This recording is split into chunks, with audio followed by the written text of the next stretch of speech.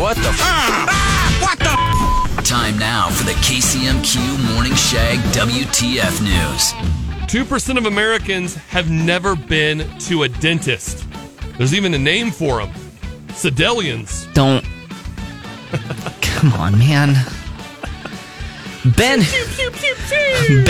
Stiller met with Vladimir Zelensky. Stiller said, "I am so sorry for all of your suffering." Zelensky responded, "Come on, man. Zoolander 2 wasn't that bad." And finally, according to a new poll, the worst part about being outside in the summer is sweating. Running a close second in my personal record book, seeing my neighbor shirtless and his hairy moves bouncing around while he mows the lawn.